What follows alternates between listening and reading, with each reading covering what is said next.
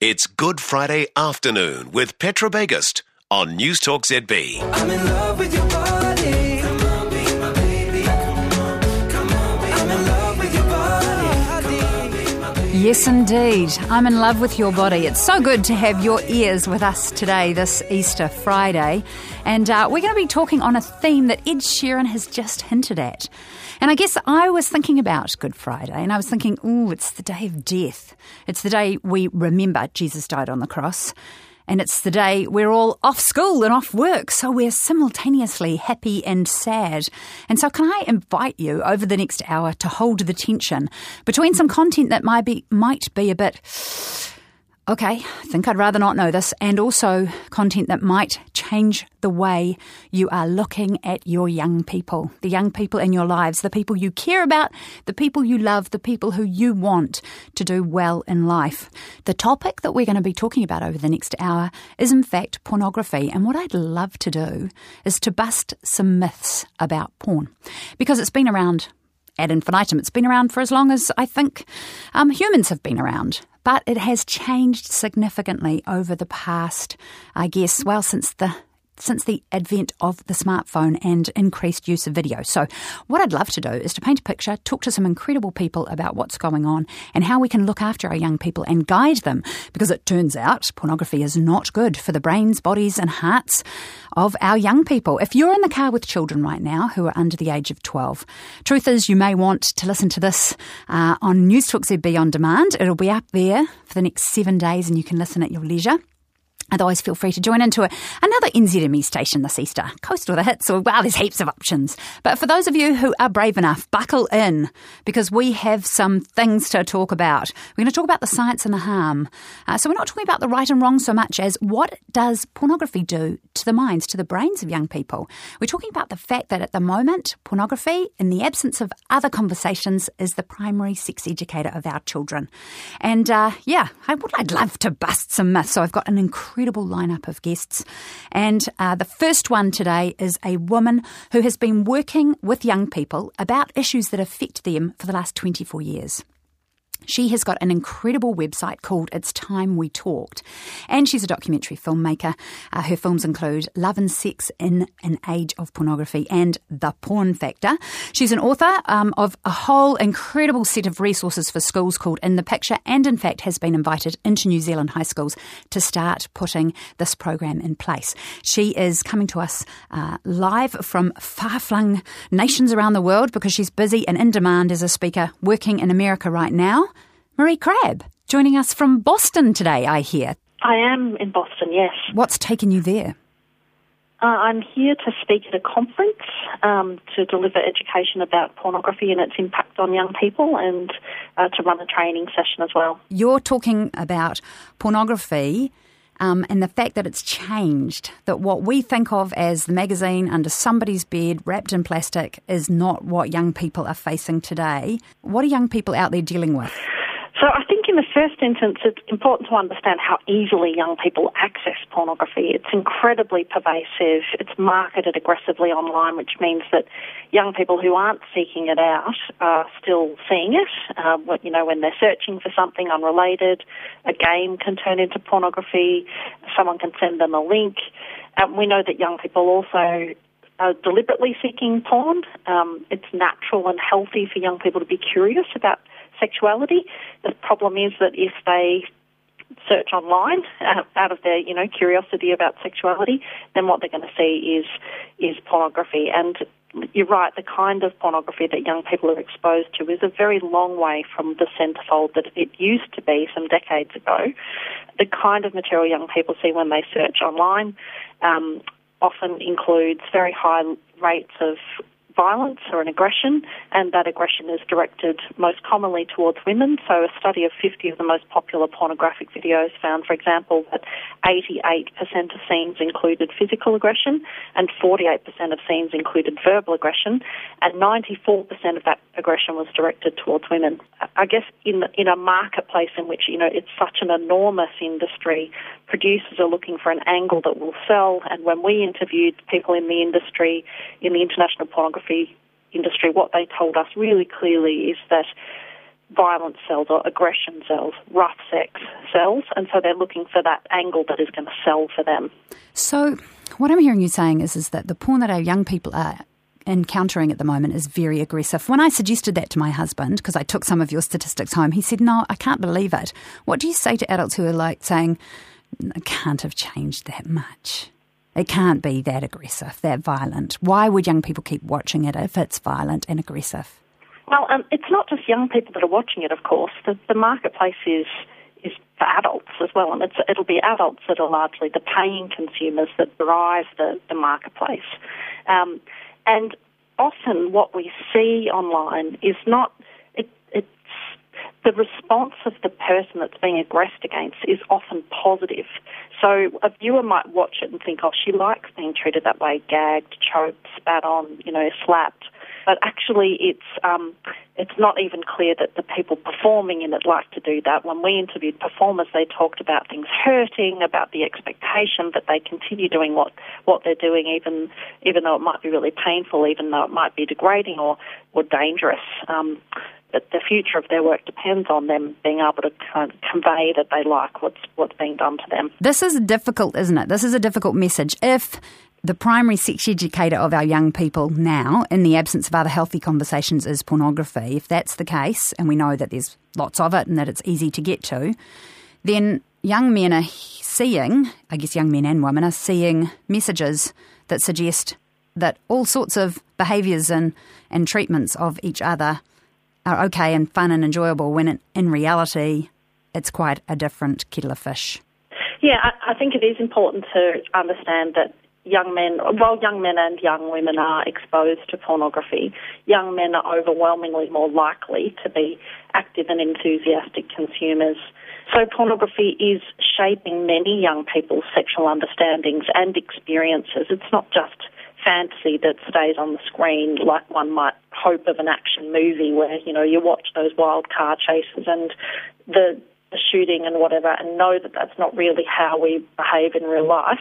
Something that's different about pornography, one is that it is young people are unlikely to have other counter-reference points, so whereas they get in the car with mum or dad the next day after watching an action movie and they don't drive like they see in the movie, they're not seeing other people having sex, and they probably haven't had sex themselves, many of them, certainly before the age of 16, and they're very likely to have seen pornography before the age of 16. So they don't have those sort of counter-reference points. For the parent who wants to have a conversation with their child about pornography, what reason does a parent say to a child, why is it a bad idea to engage or to be sexually educated through watching porn? If the kid says, well, why is it such a big deal? I think there are a number of reasons. One is because pornography misrepresents reality. Its portrayals of sexuality are so far from reality that it can be confusing for people watching it. Now, a young person might say, I understand it's just acting and it's not reality. And then the next conversation, I think, is how our sexuality, like, other tastes, are very malleable. So we can shape our tastes by what we see, what we do. A young person may, particularly if they're using pornography for sexual arousal, they might, over a period of time, actually shape their own sexual tastes in ways that they might even not like. One of the messages that we can give to young people is that it's possible to not use it. There's no biological kind of imperative to use pornography. Indeed, in recent years, we've had the first generations of human beings to ever have access to a seemingly unlimited supply of high-definition, moving sexual content like this. It's like we're conducting an experiment on whole sort of generations of guinea pigs of young people. It's not historically, I'm not saying there hasn't been pornography, but it's never been so accessible. There's never been so much of it, and it's not been in this format. And it is a valid choice to say, I don't want to consume this material. So, it's about encouraging them to apply their ethics, their kind of ethical frameworks to the material that they might be wanting to consume. It's so interesting you raise that point, because I've decided I had to be brave and and stand up and say the word pornography to my son, because I'm like, when do I introduce this conversation? And my sons are 10 and 11, and I'm aware, based on the research I've read, that accidental or unintentional exposure to pornography happens that young and younger. And so I had a conversation with my son. He's like, Mum, I don't want to see it. I'm not interested in it. And I said, essentially, I understand that, but what you need to be equipped to do is to say no if your friends invite you to, because there seems to be this group behaviour where a person who says, no, I don't want to watch porn, gets peer pressure applied to them. Like, what's wrong with them? Why don't they want to do it? Why won't they get involved? Yeah, I think that's right. And the sorts of skills we want them to develop are the same sorts of skills we want them to develop around a whole range of health and wellbeing issues. That's around getting out of challenging, difficult or unsafe situations, developing skills to refuse, to communicate choices, to seek help, and, they are the same as in bullying circumstances or where there's pressure to consume alcohol or a whole range of other issues. And do you have resources that people can go to, people can check out if they're wanting to have conversations about pornography with their children? Our website, at thetimewetalk.com, includes a number of parent tip sheets, 7 parent tip sheets that people can download for free. We've produced 2 documentary films, which are also for sale on the resource on the website. Marie Crabb, I hope your time in Boston is very fruitful, and thanks for speaking to us today. Very informative. Thanks, Petra. Thanks for having me. That was Marie Crabb.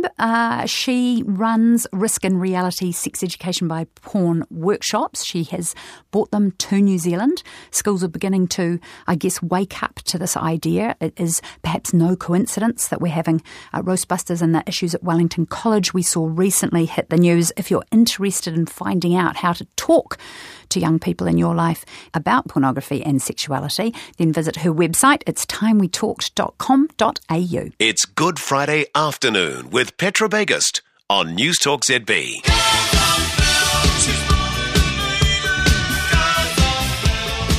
Alrighty, so we've heard from, an Australian expert about what's happening in that side of the world, but that side of the world is very, very close to our side of the world. So we thought we'd just go and chat to some 14 to 17-year-old high school students in New Zealand and find out what is their experience of pornography at the moment. Where are we at here? Here are the boys. I think it's pretty normal, but I think it's increasing and increasing. 80 to 90% at my age level. It just gets to the point where you become self-reliant on it. We can't function without it. Their brothers or sisters or whatever, cousins, start watching it and then they get into it. And now it's becoming normal throughout all age groups. It varies. Some of them maybe 3 times every 2 weeks. Others once a day, once every 2 days. In some cases, for some people, it turns into an addiction. If you're talking about it with your friends and your normal day, it's becoming a normal thing for you. I think since they're starting so early, it gives them the wrong first impression of what the act actually is and how girls actually are. Once you start watching it from a young age, it becomes real to you. When they actually get a girlfriend, they get a partner in later in life, they're gonna recreate what they saw in the video instead of actually having an intimate relationship with their partner. I think all of them would do it on a smaller device like a tablet or a phone. Keep it more private, because if somebody walks in on you and it's on a big screen TV or on your PlayStation or something, it's not going to be the most comfortable situation for you or the person walking in. It gives you some a little bit of a graphic idea to what sex can be like.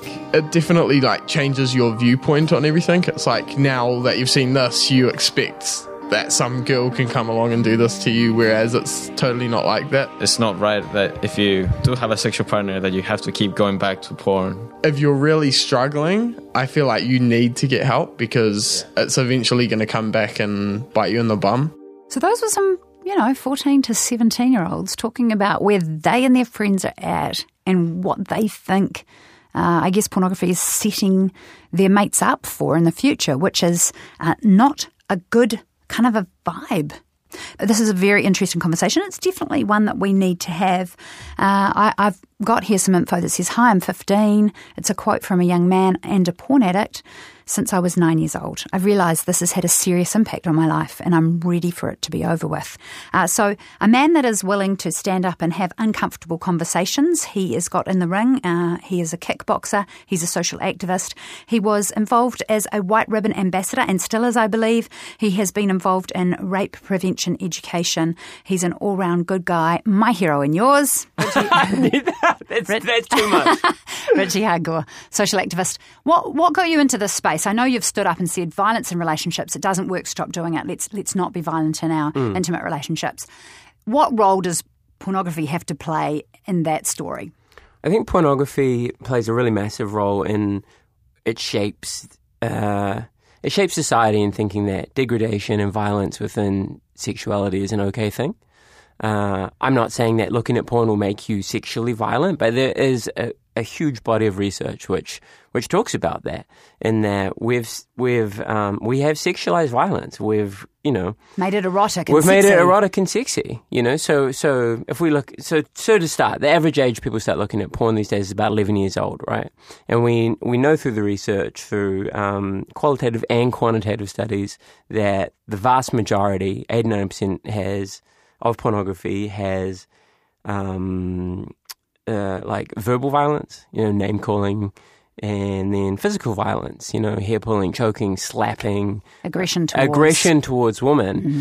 When young people, and then that extrapolates out to all people, are taking their cues from that sexualization of violent behavior, then we start seeing perhaps some of the problems that we know are happening in society. Pornography is playing a part and parcel of that culture where sexual entitlement and women being lesser than, not equal to, is commonplace.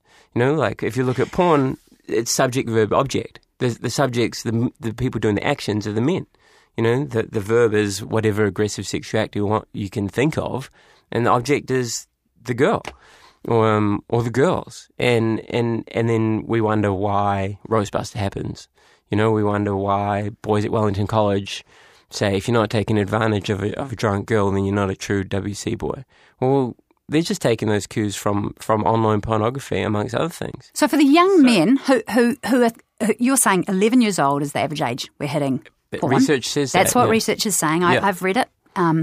Their first understanding, their first example or education of what sexuality is pornography. So then can we go, they are being influenced and framed and led down this road? Sure, 100%.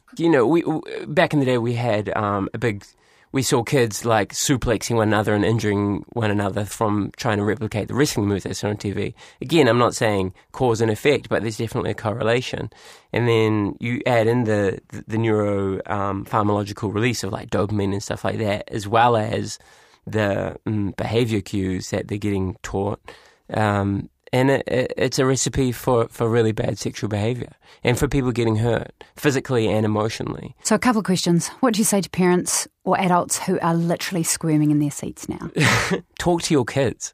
And I think it's about overcoming your own discomfort and having a conversation that might have a positive impact for a lifetime. I'm not even saying don't look at porn. I'm saying porn is so ubiquitous now, your kids are going to counter it. It's everywhere. Everywhere. And fully available any time of day. Any time of day. Masses of it. It's the most looked at thing on the internet. I mean, we could all be geniuses, like using the internet to educate ourselves every single day, but most people use it for, posting photos of their lunch and sexual gratification. So you need to talk to your kids and give them the critical tools to understand what they're looking at. It's actually a health crisis, potentially. Potentially. I mean, I've talked in schools around healthy sexual relationships, and I've talked to educators, and anecdotally speaking, they've told me about teenage girls going to hospital with sex-related injuries because they're trying to recreate what their boyfriends are pressuring them to do. I've talked to educators about the boy who's got erectile dysfunction as a teenager because his teenage sexual experiences with a living, breathing, emotionally feeling human doesn't turn him on like the super stimulating stuff we're seeing on the internet. Of porn. It's suggested that kids these days are perhaps more open to talk about it. So maybe it's us that we need to talk to. I went and talked at a school in Wellington about 2 weeks ago. Talked to few hundred boys about sex and porn and consent and rape culture quite explicitly. And you know what they said to me? Thanks for being honest. They came up to me after the talks and like, thanks for being honest, thanks for being straight up. To me, like, it's like, well, why wouldn't we be? Yeah. You know, like... So young people actually want to be treated like they understand bigger concepts than, just homework or whatever. Yeah. And that's sad. Like, I wish I didn't have to go and talk to 11 and 12-year-olds about rape culture. That's, like, profoundly sad to me. Kids don't get to be kids anymore. But you know what? We've made this world. Like, adults have made this. And so when we wonder why Wellington College boys or whatever it may be saying things like F woman, like blatant misogynistic statements, doesn't emerge out of like a black hole. A vacuum. That's learnt behaviour. Some older man or brother or film or music or pop culture influence has taught that child that. That's how we talk about women. Yeah. And we need to challenge that. And part of challenging that is giving them the critical tools to understand that pornography can be deeply unhealthy. Richie Hardcore, my hero and yours.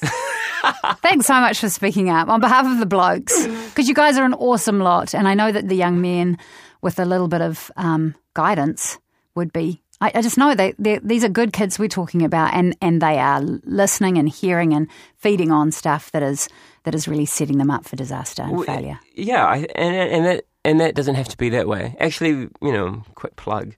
White Ribbon last year, White Ribbon New Zealand, we did, myself and Harry Nada, former All White, we did just a quick few videos that we checked up on our website about some things you might want to talk to your son about, some like broach the conversation, because they'll appreciate it, like overcome your awkwardness and think, if I want to be a good father and role model good behaviour, have the uncomfortable chats. Yeah. You're going to be setting your kid up and your kid's future lovers up for much healthier times than creating this, this stream of lost hurt people. Yeah.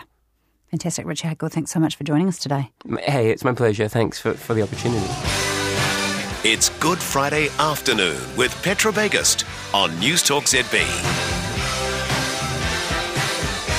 I hope your Good Friday is going well, and there is a conundrum in the name Good Friday, because at Easter this is the day that Jesus died on the cross, so not a great day for Jesus. In fact, terrible, but in the seeds of the terrible was something incredible. So here I am going to pitch the idea to you that within good and bad, they hold hands at times. So we've been talking for the past wee while about the effects of pornography on the minds of our young people, and actually the science is in. It's very damaging.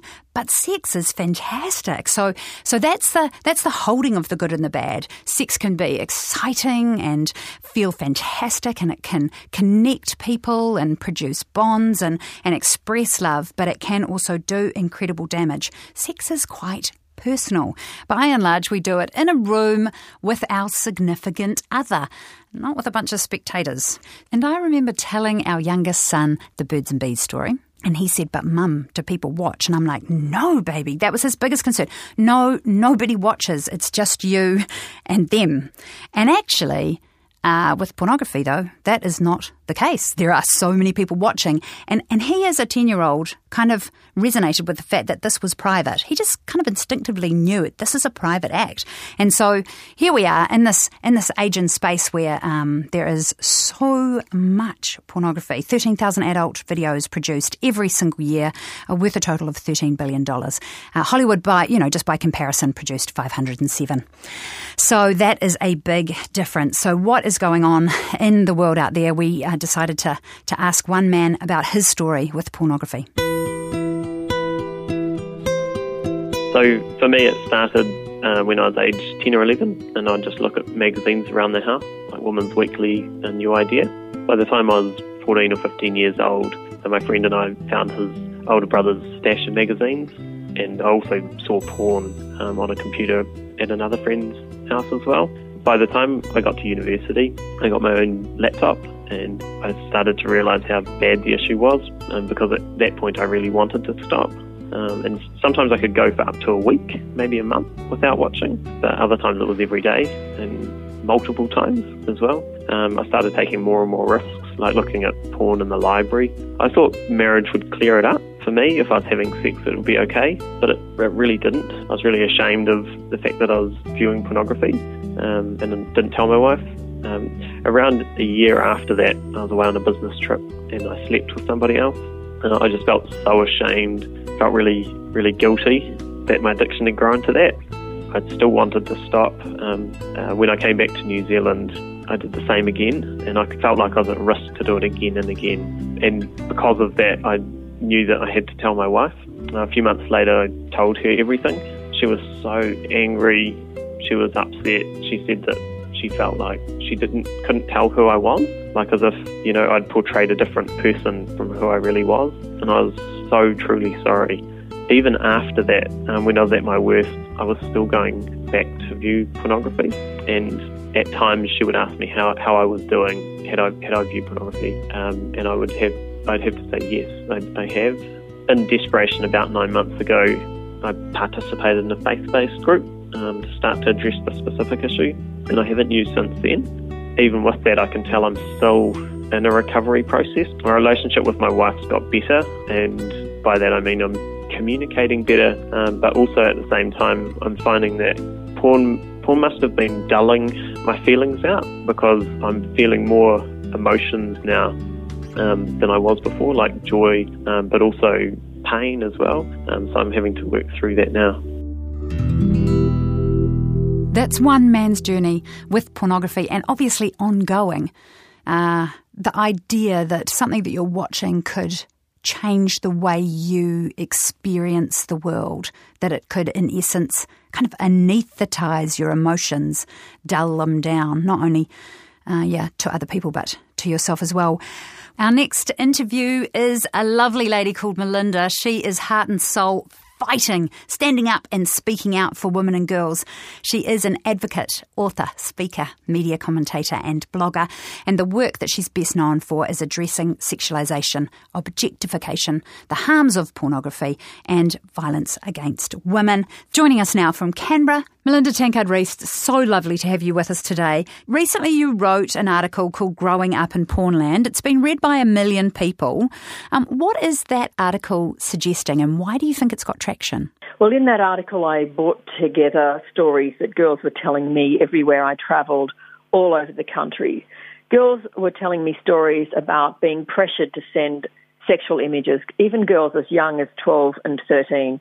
Girls were describing being sexually harassed every day at school. They were describing being groped in the schoolyard. They were telling me about boys pressuring them for sexual acts they didn't seek, want, or enjoy. They were telling me what it was like to go to school and have your body judged and given a ranking on the basis of how it compared to porn stars. They were sick of it, and they were wanting to speak out about it. So New Zealand has gained itself the unenviable position of being the 5th highest consumer of porn in the world per capita. That's a horrible statistic. And a popular porn site I was reading has 64 million users a day. Average age is 18 to 24, but porn users, that age is dropping all the time. How is porn related to what the behaviour that the girls you're talking about, the stories you're hearing? How is porn related to what the effects of what they're feeling? Boys are being socialised, moulded and conditioned by pornography, by the pornification of culture more broadly, the impact of highly sexualised imagery and messages everywhere they look. Our boys are learning that they have a sense of entitlement to the bodies of women and girls are learning that they exist primarily as sexual service stations for men and boys. And this obviously makes respect-based relationships, healthy sexuality, healthy intimacy and authentic human connection impossible. And yet, everyone is asking, why are boys not treating girls with respect? Are you kidding me? There is no mystery to this. When we look at the diet that we are feeding boys from the moment they are born, there is no surprise if they then act out in horrible ways to women and girls. In Australia, we've seen a quadrupling of child-on-child sexual assault in only 4 years. Australian adolescents are now responsible for a fifth of all rapes of adult women and a half of all rapes of children. And we shouldn't be surprised by this. Yeah, no, those are horrific statistics. We are allowing 9, 10, 11-year-old children to view torture porn, rape porn. They think what they are seeing is normal. They think that women enjoy hardcore brutality and violence. In pornography, women love what is done to them. In pornography, no means yes. Pornography reinforces myths about women wanting secretly to be raped. This is what we are exposing our boys to, and then we're surprised when they act out. So we have to call things what they are. I mean, obviously there are a couple of cases recently in a college in Wellington and another case simply known as Roastbusters here where rape culture seemed to be what was being encouraged, and yet the boys themselves were talking about having sex with inebriated or unconscious women, girls. They were some as young as 13. So there's this, we have to call it like we see it, I guess. Yes. Well, it is rape culture, and it's certainly prevalent here in Australia as well. And we just had a high-profile case in the last month at an elite private school where a 15-year-old boy raped a 15-year-old girl, and it was filmed by the rapist's 15-year-old mate and sent out all over social media. The girl didn't know, because of the influence of alcohol, that she had been sexually assaulted until she saw the footage herself in the next day or two. But these are just the cases that we are hearing about. I'm hearing about these cases a lot more often than they're being reported in the media, because girls are telling me. I have girls hear me speak, and I had 3 only last week who said, we didn't realise that this was sexual assault until we heard you speak. So for parents or adults listening now who are feeling uncomfortable and would rather change the channel, what do you say? What do they need to do? Where do they start? Well, any parent that cares about their children and other people's children shouldn't be changing the channel. It takes a village to raise a child. We need a whole-of-community approach. We need to act personally and we need to act politically. So obviously, personally, having every filtering device possible, having the computer in a public place in the house, monitoring children's devices, having boundaries and rules around the use of mobile phones, particularly internet-enabled phones, having a discussion about this. Your child will see pornography. We can't pretend they won't. We don't want to make them feel ashamed. It's often unintended viewing. So we had to keep the channels of communication open, showing what respect-based relationships look like, modelling healthy love and relationships within the family. There are a few starters, but then we need to act politically because it's too hard for parents on our own to control this. We need our governments and our regulatory bodies to step up to the plate, lobby your MPs, calling out advertisers, marketers, corporations who objectify women and sexualise girls to sell products and services, which of course is what my organisation Collective Shout does here in Australia, where we've supported some campaigns in New Zealand as well. So people can have a look at our website and get some ideas, following the Porn Harms Kids campaign here as well, and perhaps modelling that for New Zealand also. We'd be happy to work with anyone there that wants to see some action on this. Linda Tankard-Reist, thanks for your time today. It's a pleasure, Petra. Thanks for your interest. To find out more, visit collectiveshout.org. Heaps of information there. I've got a piece of information. New Zealand currently ranked 5th in the world per capita in the amount of porn we watch. That is not a ladder I want to climb. Women, of course, are affected. The current stats are that 35% of New Zealand porn users are female, but sometimes the females are at the other end. They're at the end where the man in their life is watching porn. Have a listen to this. I met a really beautiful man. We were married about 11 years ago, and we also had our first child not long after we got married. And before her first birthday was when the disclosure came about his infidelity and his use of pornography, which was just completely unstabilised my world. I didn't know who or what I could turn to, who I could trust. You know, this person seemed like a complete stranger all of a sudden. And so kind of left very bare and left very isolated and very alone.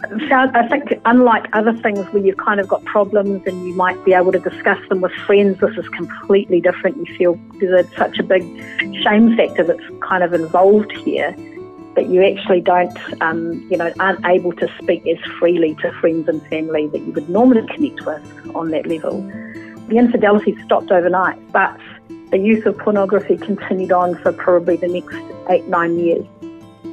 So I think I started to get into the space of just being really a little bit fed up with the drag of what was happening in my husband's situation and his story, and really starting to question whether I wanted to be, whether I wanted to continue being married. I think that question kind of has been a daily question that I've asked myself, for probably, since the time that he first disclosed his pornographic use.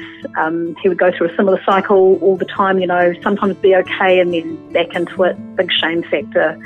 There were a lot of habits, I guess, that I had started to form as a result of having gone through this trauma. I have an online support group. I've got some other women that I've been able to share with quite openly and sort of have been able to speak some really good things into my space to be able to help me to kind of recover and restore some of those areas that I guess had been lost through the experience of having gone through this trauma. That question every day, do I want to be part of this marriage? I guess where I had a question mark above that, now I guess I've got a tick. It's a yes. That is a good ending to that story. But let us think for a second. Somebody's entertainment viewing can impact their relationship enough for trust to be broken down, for trauma to be caused. That's a person talking about how another person's viewing habits affected their life. They didn't know if they wanted to be in a relationship anymore. This is more powerful than just pixels on a screen. We are now joined by the Auckland Grammar School headmaster, Tim O'Connor. You've taken a proactive approach, one of the top Auckland boys' schools, and you've introduced a healthy relationships program dealing with porn and consent. How did that come about? Petra, we had some staff attend some of Marie Crabb's seminars and came back rather enthused that there was good alignment from what Marie was saying to our health education programs and how we could improve the health education programs. You are trailblazing, though, because to look at porn and consent within your healthy relationships program is saying this is part of our culture right now, and pretty much everybody is trying to wash their hands of the idea of porn. It's reality. If we're to be honest, we all know that our sons, daughters, our teenagers are spending a major portion of their day on digital devices. And whether they are deliberately accessing porn or accidentally, there's no doubt the statistics are telling us that they are accessing it. An interesting fact for you, in 2001 there were around 70,000 adult websites. There are now 4.2 million. I guess that growth does suggest, just as the use, as you say, of handheld devices, that the appetite for material has grown exponentially. That's right. It's so readily accessible that you're going to fall upon it. And whether you want to or not, you are going to fall upon it. We know the statistics telling us 90% of boys by age 12 years, 3 months have accessed porn. We know 60% of girls have as well. So this is not a boy-isolated issue. It's a teenager issue, and that we should front. And we should actually have honest conversations with our teenagers about the long-term addiction that can occur in this, and what impact that has on their ability to develop healthy and respectful relationships. What's the response been from the pupils to the program? Outstanding, actually. The days of a Playboy being hidden under a mattress and never spoken about, those days are gone. And I think there are a large number of young men who were alerted to say, holy hell, I have accessed porn, and what is the potential harm for me moving forward? And so what it did was it actually made it okay for boys to have conversations with each other about it, and it actually also started some conversations between parents and boys, which, they're quite awkward conversations to have. I agree.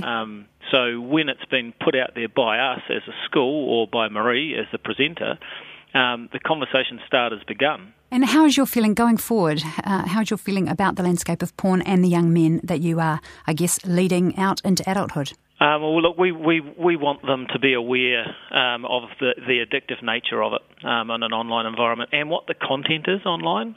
Some of the content is very aggressive, and it doesn't depict women in a light that they would see in real life. That the difference between a pornography world and a real world, they get clouded judgments. So hopefully we're giving them the messages repeatedly, so that they can actually end up, by the time they are leaving our gates, that they can actually develop lifelong and respectful relationships, not only for perhaps a potential girlfriend or a potential wife, but for their mothers, their sisters, and women in general. Auckland Grammar School Headmaster Tim O'Connor, thanks for joining us today. Thanks, Petra. It's Petra Bagust on News Talk ZB. I would like to get to know you, baby. Like to get under your sexy body. I would like to get... There's a website in America called NoFap, NoFap, and it's for people who are committed to not, DIY love to pornography. So a young woman wrote a response to all of the efforts of the young men to support each other in healthy sexual relationships. And this is what she had to say. This generation's excessive use of internet porn terrifies me. The constant influx of new bodies, new kinks, new faces and breasts and buttocks flashing on screens in an unending search for perfection and an ever hotter sex object freaks me out beyond belief. I know what a guy does in his own alone time isn't my business, but in the end what scares me is this. I can't compete with that. I'm human. I'm one person. I can't be edited or cropped or only shown at my best angle. I have stubble and creases and blemishes and veins. I'm not tanned and oiled and lubed up and prancing around in a thong all day long. What I'm finding is that the young men I'm with, even the ones who claim I'm the most beautiful creature they've ever seen, and they do, aren't aroused by just me. I could get completely naked, sit on their laps and put my real hands on them and kiss them with real lips, and I'm still second best. I can't be opened in 5 tabs as a brunette and a redhead with huge boobs or small ones or thinner or curvier than anyone else. I'm stationary, one being, and somehow that's not sexy. Quite a journey, the idea that an actual person is secondary to what is an electronic idea. We decided we'd, visit a New Zealand high school and find out what 14 to 17-year-old girls thought about pornography. Everything is online these days and it's so accessible to just everyone.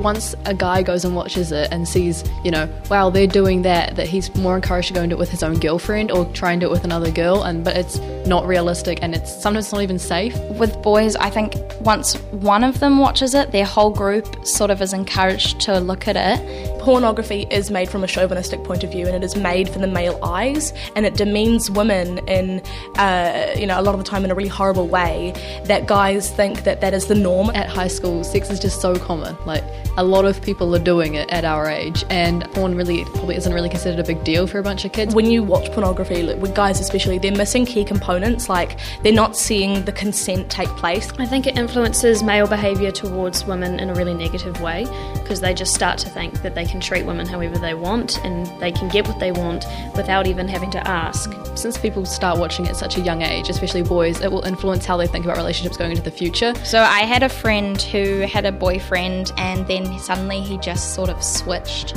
and started watching porn a lot, and then he started putting those sort of expectations on her and being like, hey, let's be more adventurous because right now it's too boring, like it's not exciting enough, so you need to change how you're acting within our sex life, which wasn't fair on her at all, and she just felt kind of terrible about it. The girls sort of think they have to do these things that the boys are wanting, they have to do these things that are shown in porn. That is the world our daughters are going into. So I'm so glad that you're with us for this conversation about the harm of pornography to our children and young people. We're joined now by Jo Robertson, a young woman who is completing her Masters in Sex Therapy. through Sydney University. She's done postgraduate counselling at Auckland Uni. She's a wife and mum of 2 boys and worked on sexual health programs in high schools in New Zealand for 7 years. Her research is into problematic sexual behaviour, pornography and sexual dysfunction.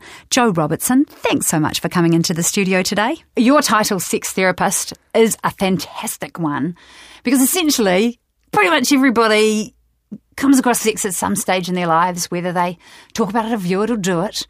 And so many of us are so bad at it, but nobody's actually talking about how to do it well. And we have suggested today that pornography isn't a very good sex educator for young people.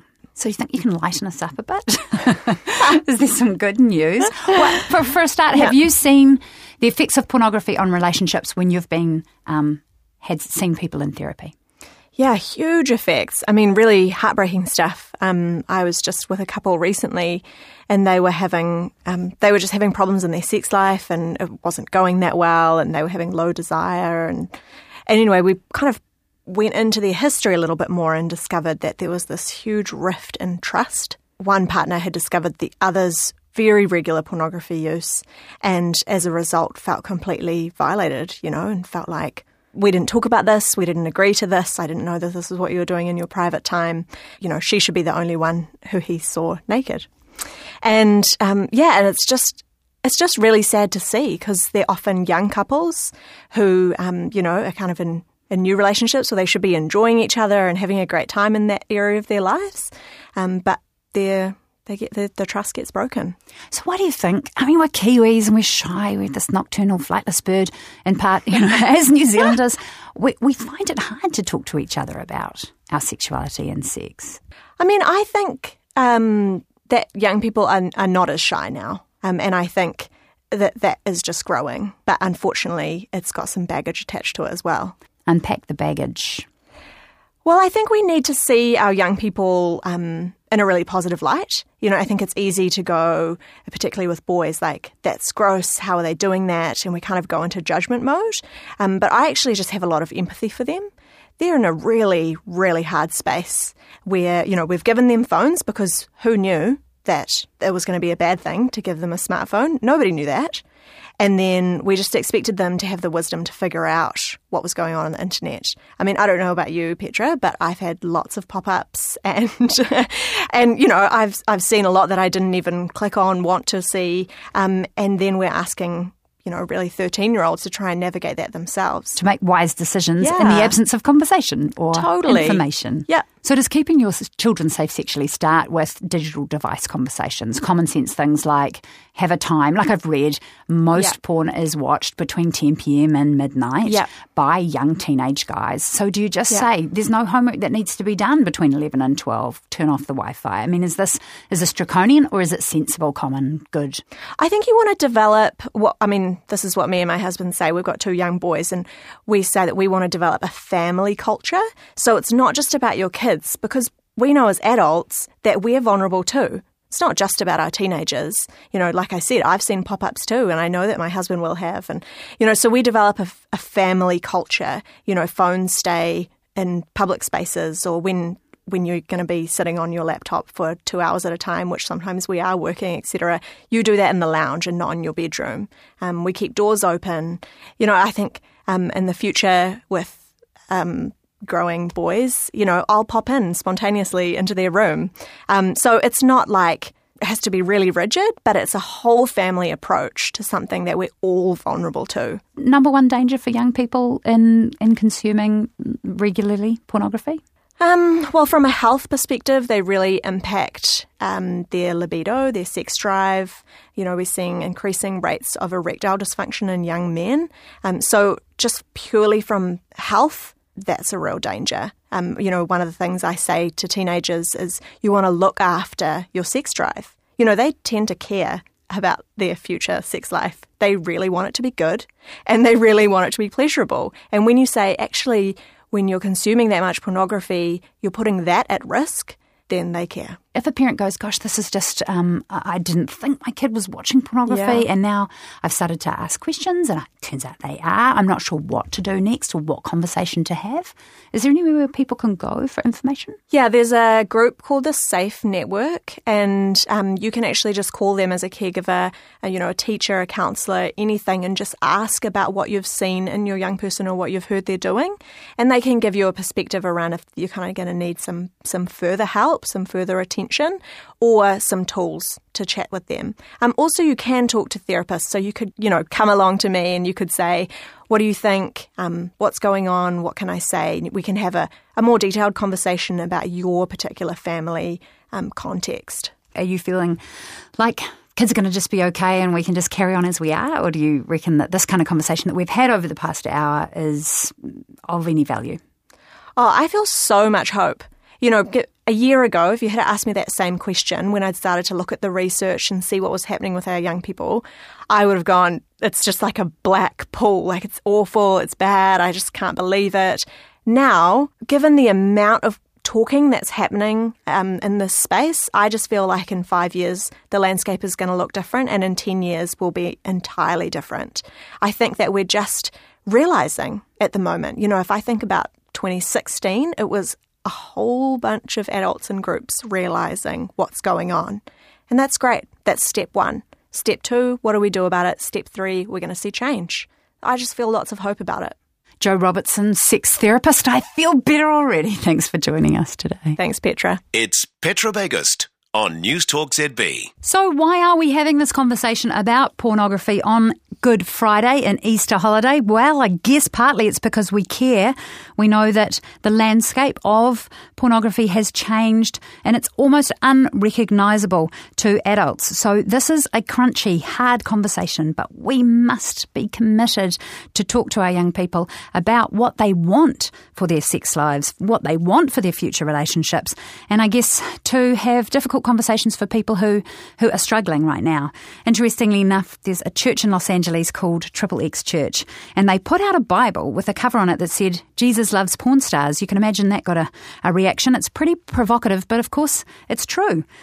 Jesus does love porn stars, and he loves, I guess, every single person. There's this idea that Jesus loves the porn addict and the porn producer and the drug user and the alcoholic and the accountant, the nanny, the doctor, the patient, the person who medicates their pain with a palm full of pills, and the person who medicates with hours on the treadmill. He loves the president of a country, the president of the PTA, the outspoken atheist, the unspoken believer, the experienced and the virgin, the one whose life is on display for all to see, who has it all and then some, the one whose life is hidden in a corner, who guards their heart against the pain. Truth be told, no matter who we are, we can all use a little bit more love. And Jesus has a lot of it. And that's what we mean when we say Jesus loves porn stars. So a lot of people want to preach about rules and about behaviour, and they want to tell you you have to behave a certain way, look a certain way, act a certain way, become a certain person in order to hang out with Jesus. But actually, that isn't true, because Jesus' love for us, for you, for me, changes never. It never changes. It never falters. It basically is an absolute. He loves us just because he does. And so I guess I'm inviting you to be curious, just like your young people will be curious about their sexuality, to be curious about your own responses to how they are going to enter the next chapter of their lives, and to be brave with them, and to have potentially uncomfortable or awkward conversations in the hope that they will become wonderful young men and women who lead constructive, life-giving relationships and contribute to their communities. And yeah, I guess I'm looking for to protect my own children from lots of the potential pain out there. And it's not the children's fault. They haven't created this industry.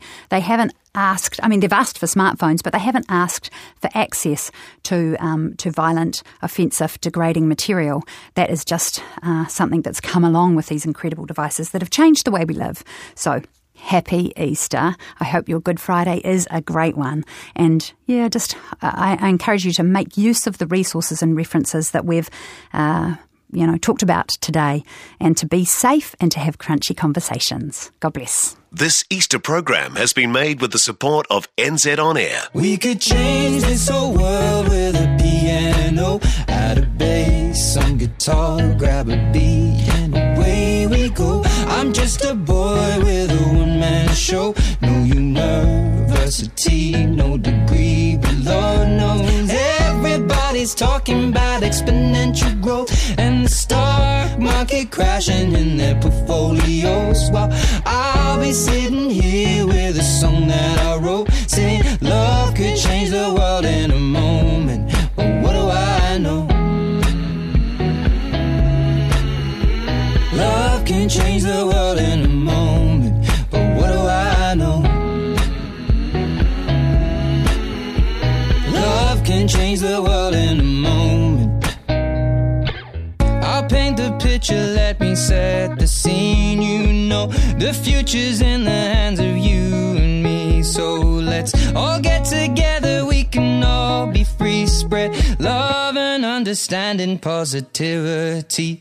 We could change this whole world with a piano, add a bass, some guitar, grab a beat, and away we go. I'm just a boy with a one-man show. No university, no degree, but Lord knows everybody's talking about exponential growth and the stock market crashing in their portfolios. While I'll be sitting here with a song that I wrote, saying love could change the world in a moment. But what do I know? Love can change the world in a moment. But what do I know? Love can change the world in a moment. But what do I know?